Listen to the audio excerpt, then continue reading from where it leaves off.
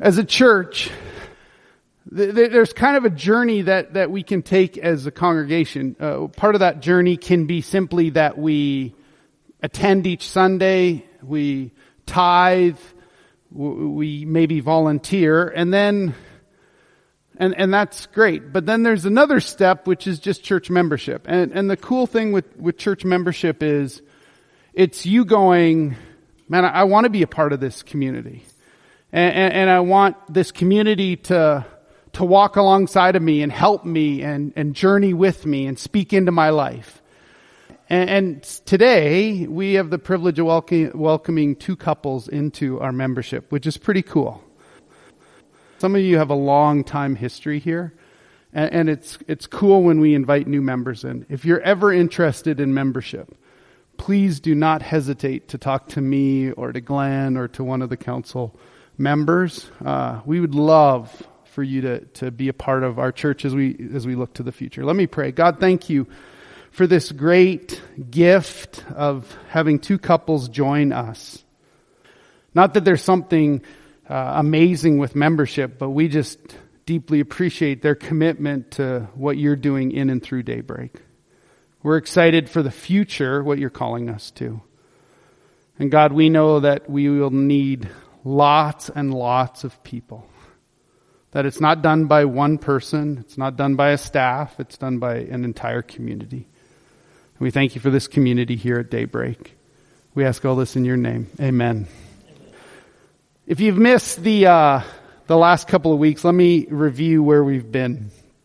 We started with this premise of looking at some of the teachings of Jesus. Jesus said there's two distinctly different roads. He talked about one road, which is very broad. It's the wide road. He said that's where most people are. Many people travel on that road. The bad news is that the wide road, where most people are, that road, Jesus said, leads to destruction. We can tag whatever word we want with destruction. It leads to emptiness. It leads to frustration. For our purposes, we said that's where normal people are. Normal people in this world, that's where they travel. Jesus said, though, there's this second road. It's a narrow road. The good news is that this road leads to life, and Jesus then tagged it with John 10:10, which says, I've come that you may have life and have it to the full, that you may have it complete. Many of you're traveling on the broad road. Maybe you're looking out of your peripheral vision and you're seeing the narrow road. Some of you are starting to have the courage to say, I want to follow Jesus in a different way. The broad road people, maybe when you uttered those words, started to call you different. But we talked about this last week. You don't care. Because when we think of normal, we think normal in this world is broke. Normal is overwhelmed. Normal is spiritually bankrupt. Normal is anything that you don't want it to be that's normal. But when you're led by the Spirit of God, different is much better. And we said normal isn't working. Now, today I want to talk to you about different desires. Because it's so normal for you to give into your normal and natural desires. Now, I don't want you to raise your hand. I know we're in a church and we need to be honest. Just in your head, raise your hand. How many of you have ever felt like saying something or felt like doing that thing that you were thinking in your head and you did it and you regretted it? It's so natural for us to give into our normal desires. Normal people do it all the time. I was standing in Seaton, in the community of Seaton, at Popeyes, holding my ticket that said a certain number on it, and suddenly the person that had the number past mine got their food. And suddenly the next person, the next person, the next person, the next person. I started to look at my watch. Michelle, lovely Michelle, looked at me and said, take a deep breath, Matt. I said, I'm okay. 10 minutes went by. 15 minutes went by. I could feel inside of me starting to boil. And I snapped. Because that's what normal people do. You give in to your normal desires. We said this, if you want what normal people have, you should do what normal people do. But if on the other hand, you want what few people have, you should do what few people do. We've said it's time to be different because it's normal to give into our selfish desires, our lower desires. You see it all through the Bible. Do you remember Adam and Eve? You can have anything in the garden. Just don't eat the fruit of that one tree. The serpent comes up and says, Eve, isn't it beautiful? Don't you want it? And so what did Eve do? She gave into her natural desires. Let's fast track a few more chapters. How about Moses? Moses gets upset at an Egyptian. Well, let's go a few books later. King David. He sees Bathsheba, another man's wife. He gave into his own desires because quite honestly, that's what normal people do. For you, it might be that you get angry and explode. It might be that you're hungry and you eat and you eat and you eat. It might be that you give into your sexual desires. Whatever it is, that's what normal people do. The Bible talks about this pretty directly in 1 John chapter 2. It'll be on the screen. It lists 3 normal desires that normal people have for everything in the world. The lust of the flesh, the lust of the eyes, the pride of life comes not from the Father, but from the world. The world and its desires pass away, but whoever does the will of God lives forever. For some of you, you might remember this verse from the King James translation. It says, the lust of the flesh, the lust of the eyes, the pride of life. The New Living Translation, I'm actually going to have it on the screen behind me, says this, for the world offers only a craving for physical pleasure or a craving for the lust of the flesh. It says, I want to have fun. If it feels good, I want to enjoy my life. The world offers a craving for what else? For everything that you and I see. The lust of our eyes. You know it. I don't have one of those. I got to get one of those. I need those things to make me happy. The interesting one in this little verse from 1 John is it talks about pride. Pride in our achievements, our possessions. All of us have these natural desires. We want things to make us feel good, to make us happy, to give us meaning. We want what we think will make us successful. We want material things. We have all of those natural desires. But the Bible says clearly those aren't from the Father. They're of this world. They'll fade away, the things that the world craves. Remember that end of that verse? The world and its desires pass away, but whoever does the will of God lives forever. So today I want to do something for you. We're going to talk about here's the desires normal people have, and then we're going to talk about here's the desires different people have. Okay, so here's the first one, normal people. Normal people. And I'm a normal person, okay? So this is not me talking at you, this is me talking with you, okay? Normal people want what they want now, not later. See, you and I live in this instant gratification. I want what I want and I want it now. In fact, we see a great example of this in a story that's very familiar to us. Jesus told us about a father that had 2 sons. In Luke 15 verse 12, it'll be behind me. The younger one said to his father, Father, give me. Not in a nice way, not in a conversation way. Father, give me my share of the estate. So the father divided his property between them. See, that's what we see all through our life today. Normal people give in to their desires. I want what I want, and I want it now. It could be that someone has ice cream and it's in their refrigerator, their freezer. And they know that that ice cream is for dessert later on. But I want it now. It could be that you're mad at your boss. Your boss hurt your feelings. Maybe you were overlooked. So guess what we do? We pound out an email. We hit send and then we're fired later. But we wanted to do it now because that's what normal people do. Normal people want what they want and they want it now, so we give in to our lower and natural desires. Here's the second thought, and I actually would love for you at some point to go listen to this message by Andy Stanley. He taught a whole message on this little subject about Esau and Jacob. So let me use a little bit of his teaching, and then I'm gonna add some stuff to it. Here's the second thing. So normal people often trade the ultimate for the immediate. The greatness of the future for the immediacy of right now. In fact, there's a story, and some of you will remember this story from Sunday school. This story illustrates it better than any other story. There's two brothers, Esau and Jacob.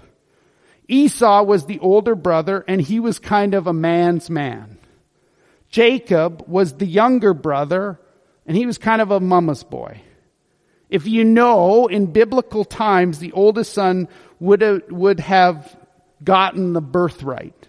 In other words, just because they were born first, they have a tremendous advantage. Some of you are going, that's the same in my family. We'll not talk about that now. We can talk about that later. Whenever the father would die, the son with the birthright, the firstborn son, would get a double portion of the inheritance. And after the father would die, that son would rise into the position of power, kind of like the executor of the estate or the judge of the family. And Esau, the older brother, had this, and Jacob, the younger brother, was jealous. So one day, Esau was out. Maybe he was on a hunting trip. Maybe he was doing something else. He came home hungry. Jacob was in the kitchen making soup. Jacob went and tricked his older brother into giving him his birthright. We're going to show you a few verses here. Genesis 25, verse 29. Once when Jacob was cooking some stew, Esau came in from the open country famished. He said to Jacob, "Quick! Let me have some of that red stew. I'm famished." Jacob replied, "First, sell me your birthright." Verse 32, "Look, I'm about to die. What good is the birthright to me?" Now, I'm no biblical scholar, but do you think that he was about to die? He wasn't about to die. At that moment, he felt like he was, and I think sometimes at moments like that, we get irrational. Some of you, if we don't eat by noon, you're not a good church member. So Esau says this, "I'm going to die. I'm starving." And then he gets asked this question that seems rather foolish. Esau said, "What good is the birthright to me? I'm so hungry. I've got this need. I really desire that bowl of stew. What good is this birthright to me?" Then Esau, the older brother, does something we'd all say is so foolish. How in the world could anyone be so short-sighted, so foolish? Because what he did was he traded his birthright, the ultimate, for the immediate. And the immediate was a bowl of stew. And what do we do? We look and say this, who would be so foolish to trade their birthright for a bowl of stew? The answer is, normal people do that every day. Every day, people are stupid enough to trade the ultimate for the immediate and its distorted desire. I promise you, If we sat in silence just for a minute, you could think of someone who derailed their life with a desire that went unchecked, unmanaged, and they ultimately did something stupid. What happened? They locked in for a moment on this desire, and they forgot everything else mattered. Because at that moment, that bowl of stew was so important, and that's what normal people do all the time. It could be a young girl who just feels like the clothes I get, they make me happy. And so she gets a belt to go with the shoes that matches the hair clip. She buys more and sinks into debt and wakes up one day $37,000 in debt. And she says, how in the world did I get here? And she did it one bowl of stew at a time. It could be the man that really loves his wife, loves his children, loves God, but in the moment that he's looking on his computer and he's one click away from something lustful that's going to feed his lustful desires. In that moment, he focuses in on the stew and he forgets that he has a great love for his wife and his family. He forgets that he loves his God dearly. And at that moment, he trades the ultimate for the immediate. Something as stupid as a bowl of soup. Could be a young girl. She really wants a godly husband. She wants to be loved, and she wants to love. She meets a guy. He's a pretty good guy. She says, I love you to him, and he says, I love you to her. And then he says, but if you really love me, you would. She doesn't want to because she wants to try to please God, but she really wants to be loved, and so she does. She trades the ultimate for the immediate. He dumps her. She feels used because she traded something that mattered for a stupid bowl of soup. Friends, it happens all the time. Normal people do it all the time. Men really love their families. They want to be a good dad, so they say, I'm going to love my family by being a great provider. So what do? They go after the pride of life, the accomplishments. It's like, I'm going to give them more than I ever had. They work hard. They rise the corporate ladder. They make more money. They get their family a bigger home and nicer cars. Then one day they wake up and their children are 24 and 27 and 29 and they realize they don't even know their kids. And their kids don't know them and they realize, how could I have been so misguided? I traded the ultimate for the immediate. I traded relationships for accomplishments. It's that stupid bowl of stew. Who would be so dumb to trade their birthright for a bowl of stew? The answer is normal people do it every day. That's what I want to ask you, and I pray you'd be honest enough to be truthful and search your heart. What's your bowl of stew?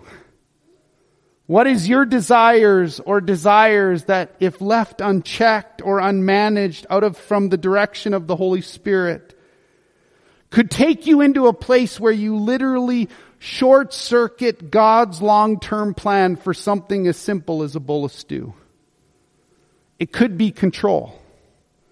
I know some people who have to control everything and they're pushing away their husband because they have to be in control. And pushing away their kids because they have to be in control. And they're sacrificing the ultimate for the immediate.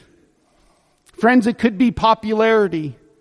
You want so much to be liked that you're walking away from God, what God wants from you. You're trading the ultimate for the immediate. For friends who won't even be there 5 years from now.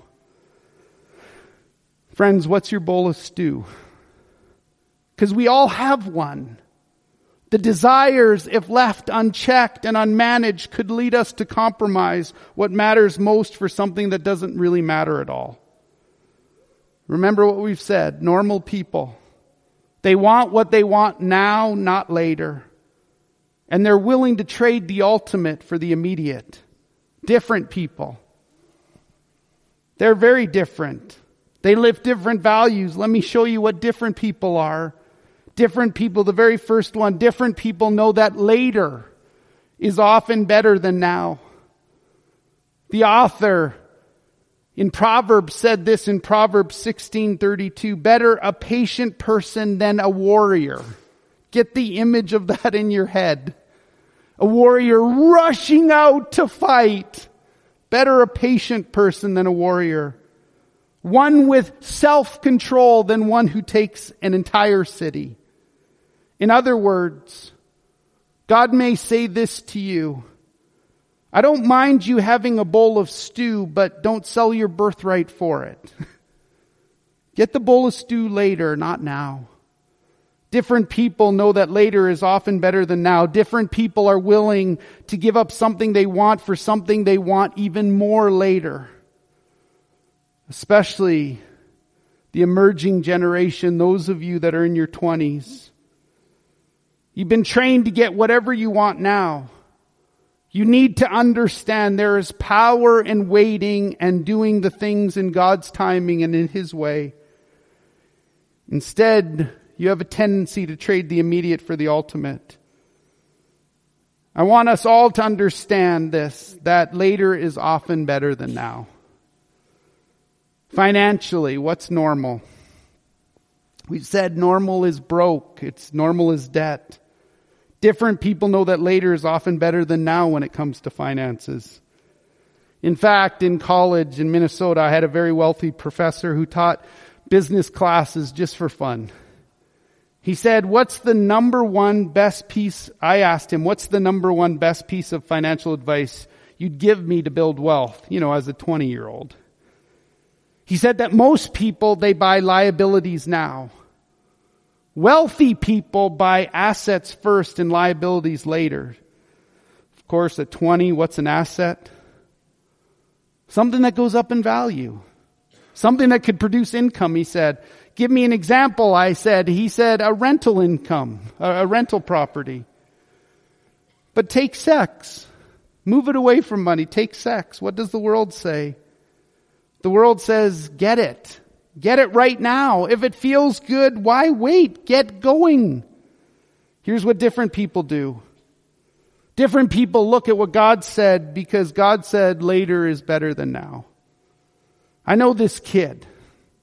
He's a virgin. He was tempted to look at some things on his iPhone, on his computer, that would lead him towards sexual sin. So let me tell you what this different kid did, a kid that I teach at Ambrose. He gave his iPhone away. He took his computer up to the second story of his house and he threw it out. And he hands in his papers simply by pen and ink. That's different. And here's the deal. He knew that he didn't want to trade the immediate for the ultimate. He was willing to say, I'm not going to let anything stand in the way of the ultimate. I want to please God.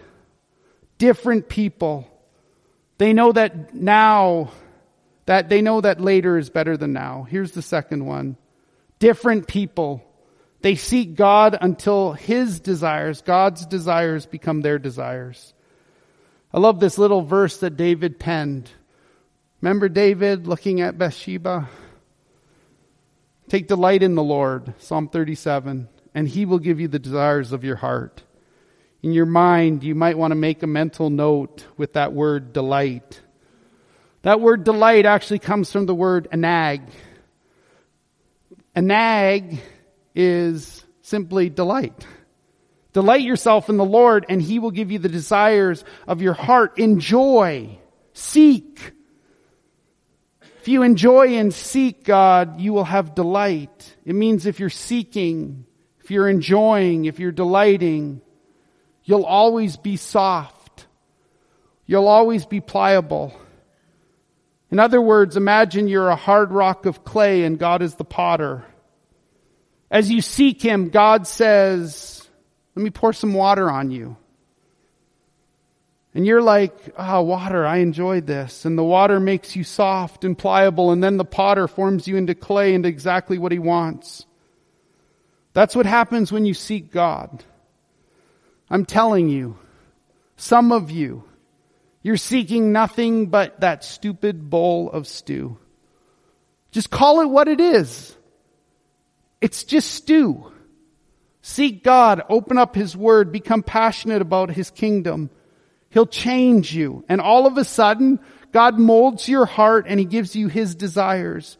His desires become your desires. You no longer desire the low things of the world because God's transforming you. You're different. You're not living what everyone else is living for. Paul wrote this to the church in Galatia.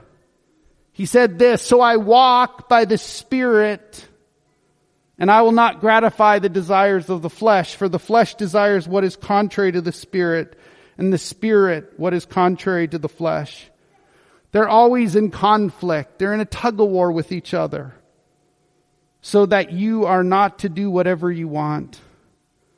The sinful desire, nature, wants to do evil, which is opposite to what the Holy Spirit wants. And what does the Spirit do? He gives us the desires that are what? They are opposite of what the sinful nature desires. This is so powerful, friends. When we leave the normal, the broad path, and we get on the narrow path that leads to life, the Holy Spirit will change your heart. And all of a sudden, rather than wanting the things of this world, the flesh, the empty things that don't last, the lust of the flesh, the lust of the eyes, the pride of life, instead all your focus is to glorify God.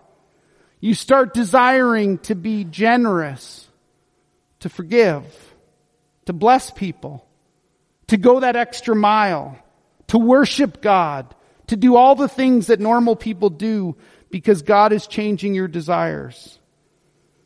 See, the problem though is, I guarantee, the closer that you get to God, Satan will continually offer you that bowl of stew. And if you're not prepared, you may compromise all of the blessing of what God wants to give you in the future for something as temporary, as meaningless as a bowl of stew. That's exactly what Esau did. Think about this, and we're getting ready to end here. Pay attention to just this next little section. What did we say for decades and decades and centuries and centuries? Christians have said this: we serve the God of Abraham, Isaac, and Jacob. Who was Jacob? The younger brother. Who should have it been? Who would have it been? Who could have it been if he hadn't been so short-sighted that he traded his birthright for a bowl of stew? If he had done what was right, we would have said to this day, we serve the God of Abraham, Isaac, and Esau. But because of unchecked desires, Esau traded the ultimate for a small bowl of stew.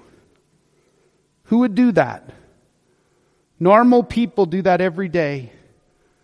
And that's why at daybreak, we're not going to be normal. We're going to follow Jesus together. We're going to seek Him together. We're going to please Him together. We're going to be different, and we don't care what anyone thinks, because different is way better than normal. Let me pray.